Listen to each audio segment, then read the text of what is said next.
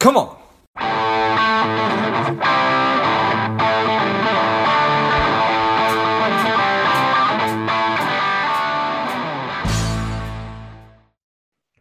The time is right. The time is now. Welcome to Lifeblood Be Well. Welcome our guest, strong and powerful Noushin Hashemi. Welcome, Noushin. Thank you for having me. Super excited to have you on. Noushin is the founder and CEO of January. They are a seed stage precision health tech company that harnesses the power of artificial intelligence to prevent, predict, postpone, and manage chronic disease. Noushin, tell us a little bit about your personal life, some more about your work, and why you do what you do. Okay. Well, I'm a tech veteran, angel investor. I've been a philanthropist, wife, mother of two amazing kids, daughter, sister, social entrepreneur, and entrepreneur. I'm really proud of what we're doing at January right now.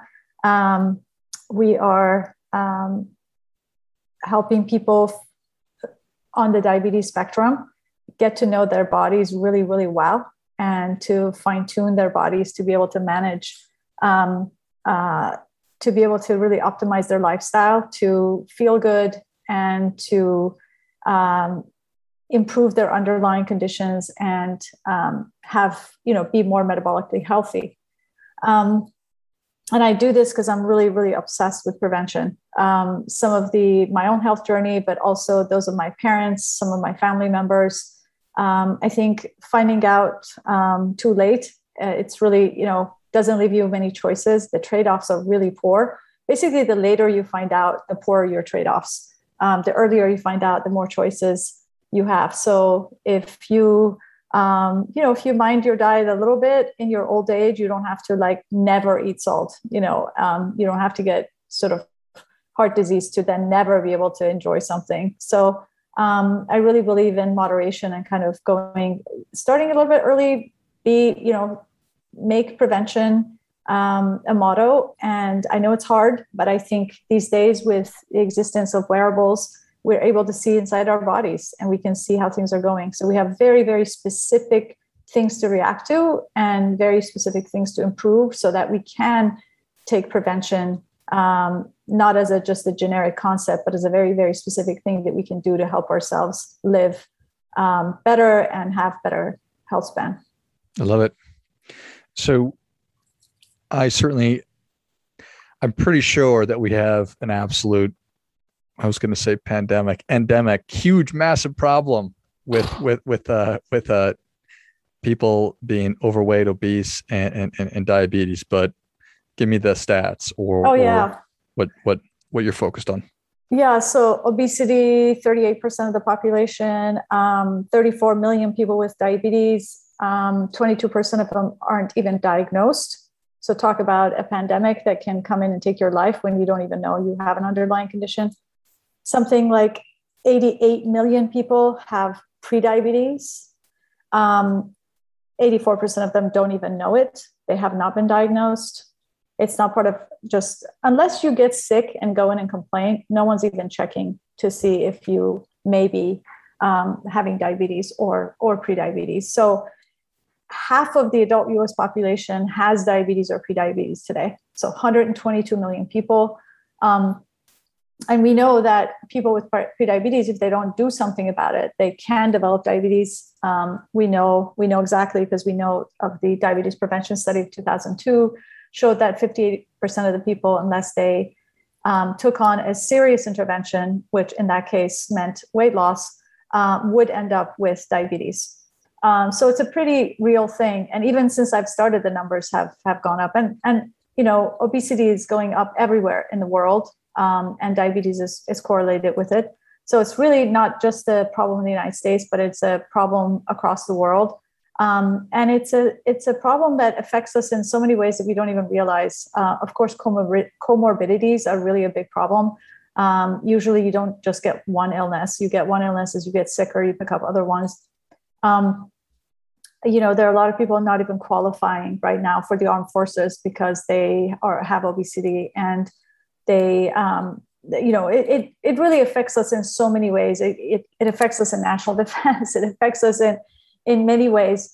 And what a product like ours does, it really helps people understand their bodies and learn, for example, what are the foods that are spiking their blood sugar in a big way, how to hack those foods, either eat them a little differently or replace them with other foods.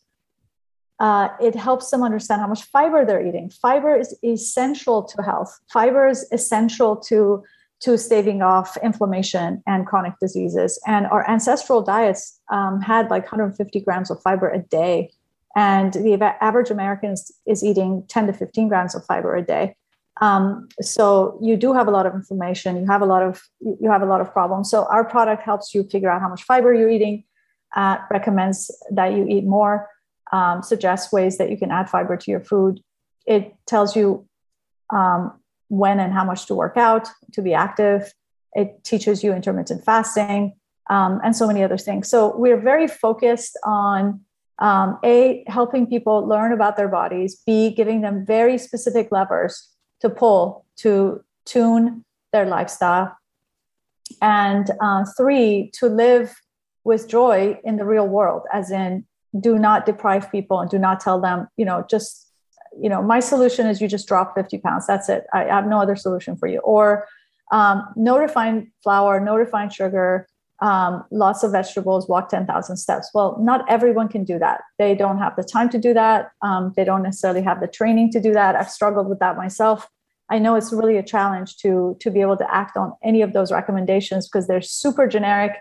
They're super draconian, just drop 25 pounds, everything else will work out. It's true. It's true that if you drop weight, all of your markers will look better. That's a fact. But that generic solution doesn't fit for everyone. And I think we need to give people more specific things they can do as opposed to just these kind of one size fits all advice that people then find they can't keep up with. Amen. Half of the population is either diabetic or pre-diabetic. If I do become diabetic, mm-hmm. is that forever, or can I become no longer diabetic? Well, it really depends what stage you're at. I think if you have diabetes and you have advanced diabetes and you've lost pancreas function and you have comorbidities, that's going to be very difficult to reverse. Uh-huh. You can't, if your pancreas is not producing insulin or not producing enough of it or not producing it fast enough, that's not something you can really reverse. But in terms of very superficially looking at diabetes, so basically the current standard of care says that if you're over A1C of 5.7, you are in pre-diabetes range. And if you're over A1C of 6.5, you're in the diabetes range.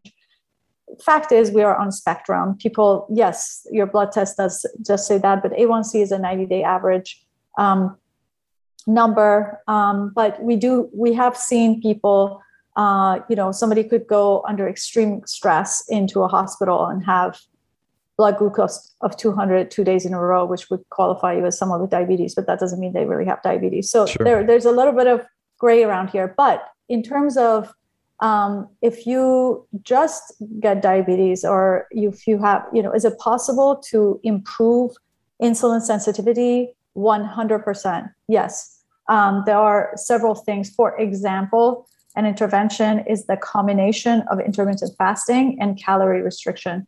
So essentially you are eating, you're increasing your fasting period versus your eating period. You've heard people say about 16 and 8, some people are eating 16 hours a day and they're just not eating for 8 hours when they're sleeping. So you could slowly begin to increase that time where you're not eating. So you could slowly go to, not eating for 9 hours, not eating for 10, not eating for 11, et cetera. And the great thing, George, is that it doesn't cost any money. It just takes incredible willpower. And it also, with products like January, you learn how to fast because you can see your blood sugar is still in the safe range. It's okay to fast. You're not going to die. Nothing terrible is going to happen here. And if you don't have diabetes, if your blood sugar goes down a little bit, nothing terrible happens. Of course, if you have type 1 diabetes, you don't want to have that happen. Right. So basically, if you don't have advanced diabetes, you can the combination of, for example, intermittent fasting, and so increasing your fasting period and then restricting your calories. So not great if you're doing, 16-hour fast or 14-hour fast or 12-hour fast and then having 2 pizzas. That's not great. But if you do intermittent fasting and you do calorie restriction, which by the way happens naturally because your stomach shrinks and you just don't feel like eating that much. Sure. But if you hold to that, and if you are, if you exercise, practice mindful eating, and just because you always got together with your friends, you always had many pizzas, that you're going to do that again. If you really are listening to your body and you do exercise, you practice your intermittent fasting with calorie restriction, your underlying physiology does in fact improve, and you can become, it can improve your insulin sensitivity. So yes, in some ways you can then take a blood test, and see that your A1C has gone down. And by the standard of care definition, you're no longer diabetic. But if you have advanced in diabetes and you are now receiving some kind of assistance, like some kind of an insulin assistance, then reversing it is becoming harder and harder in that stage. Got it. Well, that certainly does make sense. So 88 million people are pre-diabetic. Let's just maybe focus on that number, because that's a pretty big, that's a massive number of people. And I always I want to be kind and to be sensitive. I also fancy myself a pragmatic person. It's like a boiling frog, right? The frog doesn't realize that it's being cooked to death. Well, if I am pre-diabetic and I am 88 million people, if I'm one of those people, it's a function of, I don't understand mindful eating. I don't understand intermittent fasting. I don't get exercise, or I understand it. I'm just choosing not to do it. I'm looking at or thinking about January as a way to, for lack of a better term, gamify this whole process. So to make it a lot more interactive than simply, okay, I'm now going to be mindful about eating. Okay, now I'm fasting. What are your thoughts on that? There are a number of things. One is certainly the education is definitely an issue. I have people seek me out, if I'm in a social setting or something like that. Sometimes people come to me and want to talk to me quietly, telling me that they have diabetes or they've just been diagnosed with diabetes. What will they do? And I said to one of them, well, what are you eating for breakfast? And he said, this person has a master's degree. They hold a very, very high position in a, very Fortune 10 company. And they said, well, I have orange juice and toast and butter and jam. And I said, well, orange juice is one of the highest kind of high glycemic index foods that you could possibly eat. And he said, but it's fresh squeezed. And so I think, so I think education is definitely part of it. People just don't literally realize that fruit sounds so innocent. And we love fruit because it tastes good, because also fruit is good for you because it has a lot of fiber. But we have to recognize that certain foods, like some watermelon, is just crack for most people. Now, I want to say I am coming from a company where we believe in, we are trying to cater to N of one, meaning just one person. So it's highly, highly personalized to you. Most people, though, I will reckon that most people will have a bit of a spike on a high sugar melon, such as watermelon. Sure. And like orange juice, just well known that if you give it to many, many different people under many, many different circumstances, most people will spike on orange juice if they had it by itself. So I think part of it is education, just understanding what spikes you. Somebody walked over to my co-founder, Mike Snyder, who has diabetes, and said, Mike, I'm eating really healthy, just salad and fish all the time. Why am I spiking? I'm wearing a CGM. It shows me I'm spiking. And Mike said, well, what else are you eating with it? He said, nothing, just salad and fish. And Mike said, well, okay, break it down for me. It's fish. Like, how are you cooking it? Anyway, the guy was drenching his salad in balsamic vinegar. And that's where the spike was coming from.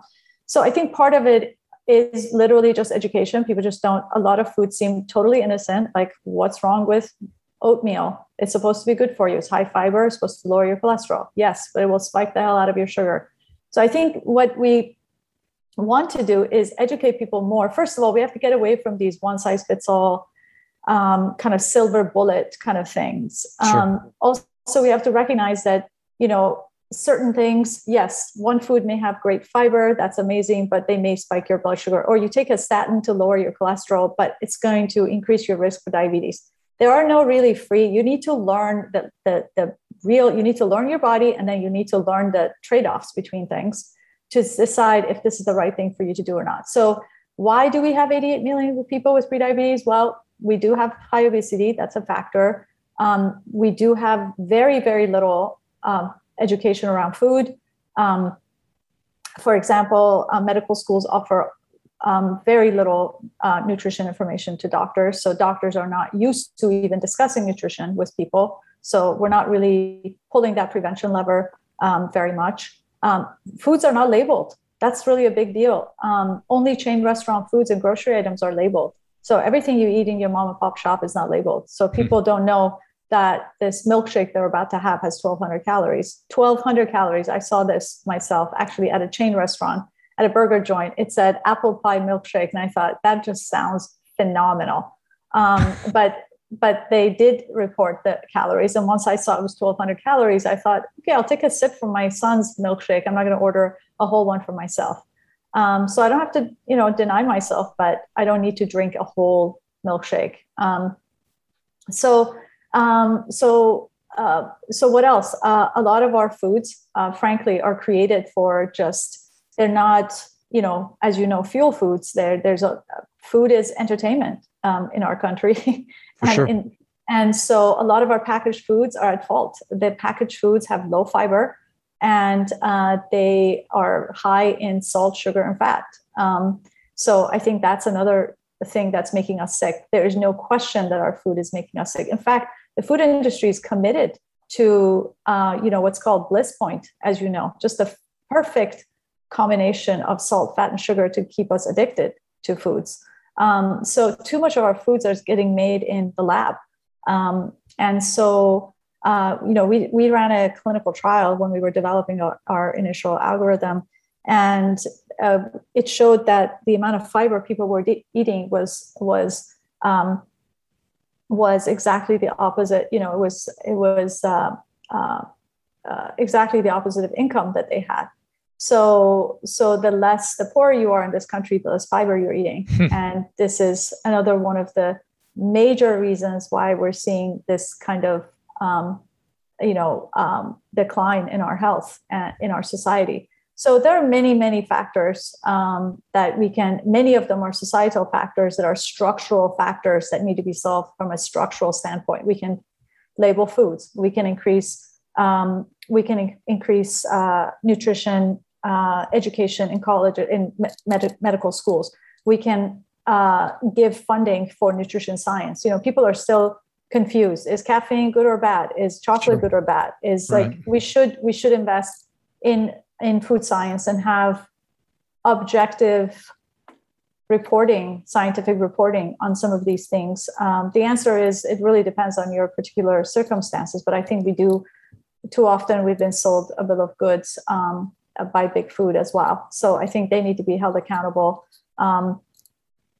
So there are lots of things that we can do that are societal. And I think the incentives that insurance companies are giving people for living healthier is brilliant. Incentives work. They just do. I guess my first love before health was economics. Incentives work, period. So if we can encourage people to pay attention, just the same way a credit score works to get you to drive, to get you to be responsible with your payments, just the way that you are, people put trackers on cars to watch for speed and things like that. Once you get more data, you can close the human behavior loop. And right now, today, with heart rate monitors like Apple Watch, Fitbit, Whoop, Oura, with continuous glucose monitors, we already have enough data to be able to see what's going on inside people's bodies. And then if we add food, which is what is January's gift, is we have made food into actionable health data. We have labeled foods, 16 million foods in Yelp. We have labeled those. We have also added glycemic index and glycemic load to foods.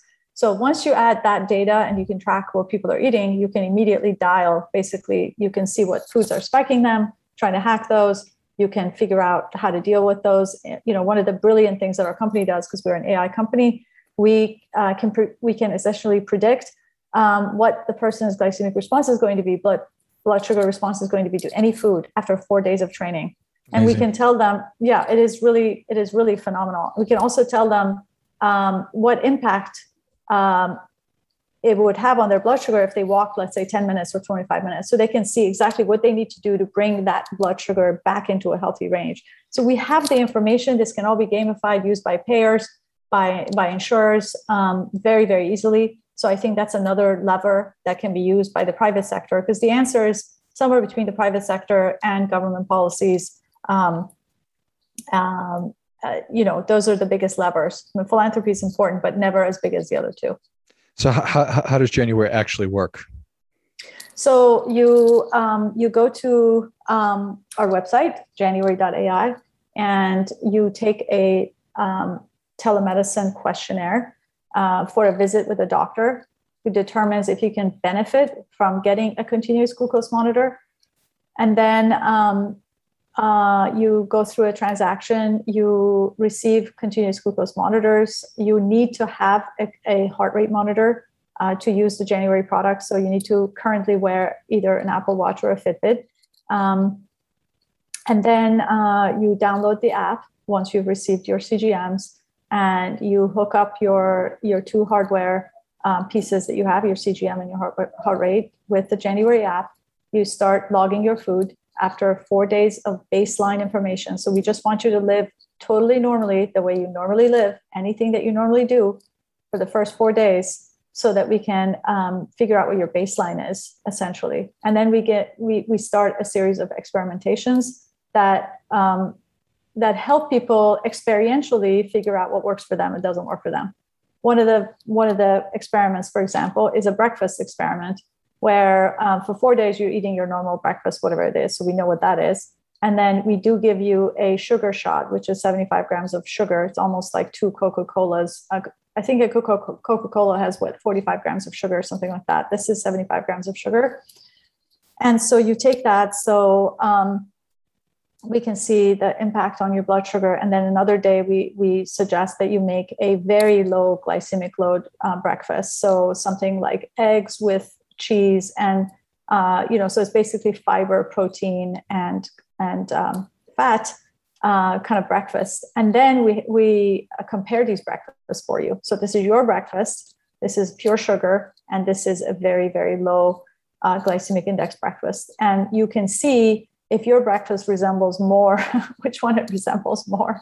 And you can see that the differences between these things on your blood sugar. So we're all about experiential learning, rather than tell you, talk down at you, talk at you, patronize you, give you random generic advice. It's like, hey, figure it out for yourself. Let's see the breakfast you're eating. How does it compare to pure sugar? How does it compare to a very low carb breakfast? And so you can figure out, what do you need to tune? And how are you're able to do that just by the heart rate monitor? We're able to do that with a heart rate monitor and a continuous glucose monitor. But how we can do that is 3.5 years of research. That's how we do that. So we set out specifically, it was our vision to not just throw CGMs onto people. So everyone knows CGMs are very, very cool. Continuous glucose monitors are a fantastic technology. They've been around for 20 years or more, actually.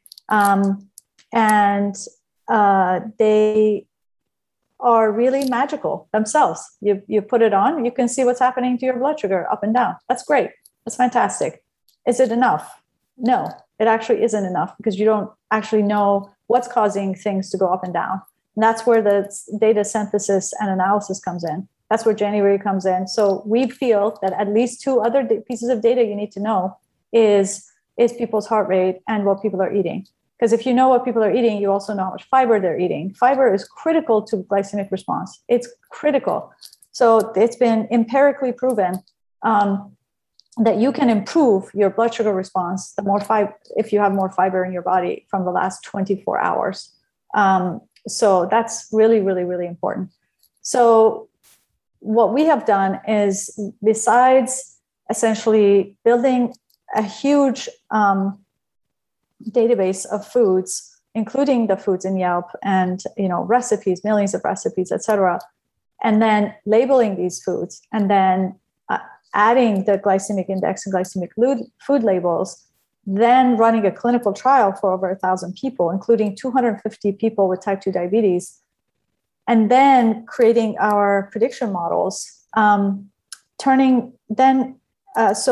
how we can do this, how can we predict? Because we've gone through all this work to be able to say that for George, this is how he's going to respond to a glass of Chardonnay. Like we've actually seen this in people where somebody can spike on one glass of Chardonnay, somebody doesn't spike until they have 3 glasses of Chardonnay. And it could be that the person with 3 glasses of Chardonnay is always eating cheese with when they're having their Chardonnay. Sure. And the other person is just sipping on Chardonnay by itself. So we can see these things, and we can help people understand how much of something to have. So how do we do it? It's our AI capability. It's our primary differentiator, where we're able to essentially model for you specifically how you're going to respond to any of the 16 million foods in our database. And with that knowledge, you can decide whether to take that next bite or not, what you're going to throw into your grocery basket, how much of something you can enjoy. So again, we don't believe that you should deprive people. We don't think that's sustainable. We don't think putting people on a keto diet for 5 years is sustainable, nor is it healthy. We think it's important that people live in real world with real foods, because they're going to get invited to birthday parties, and they're going to go to the restaurant, and they're going to go to a potluck, and people are social animals. They're not going to just, eat from an encyclopedia.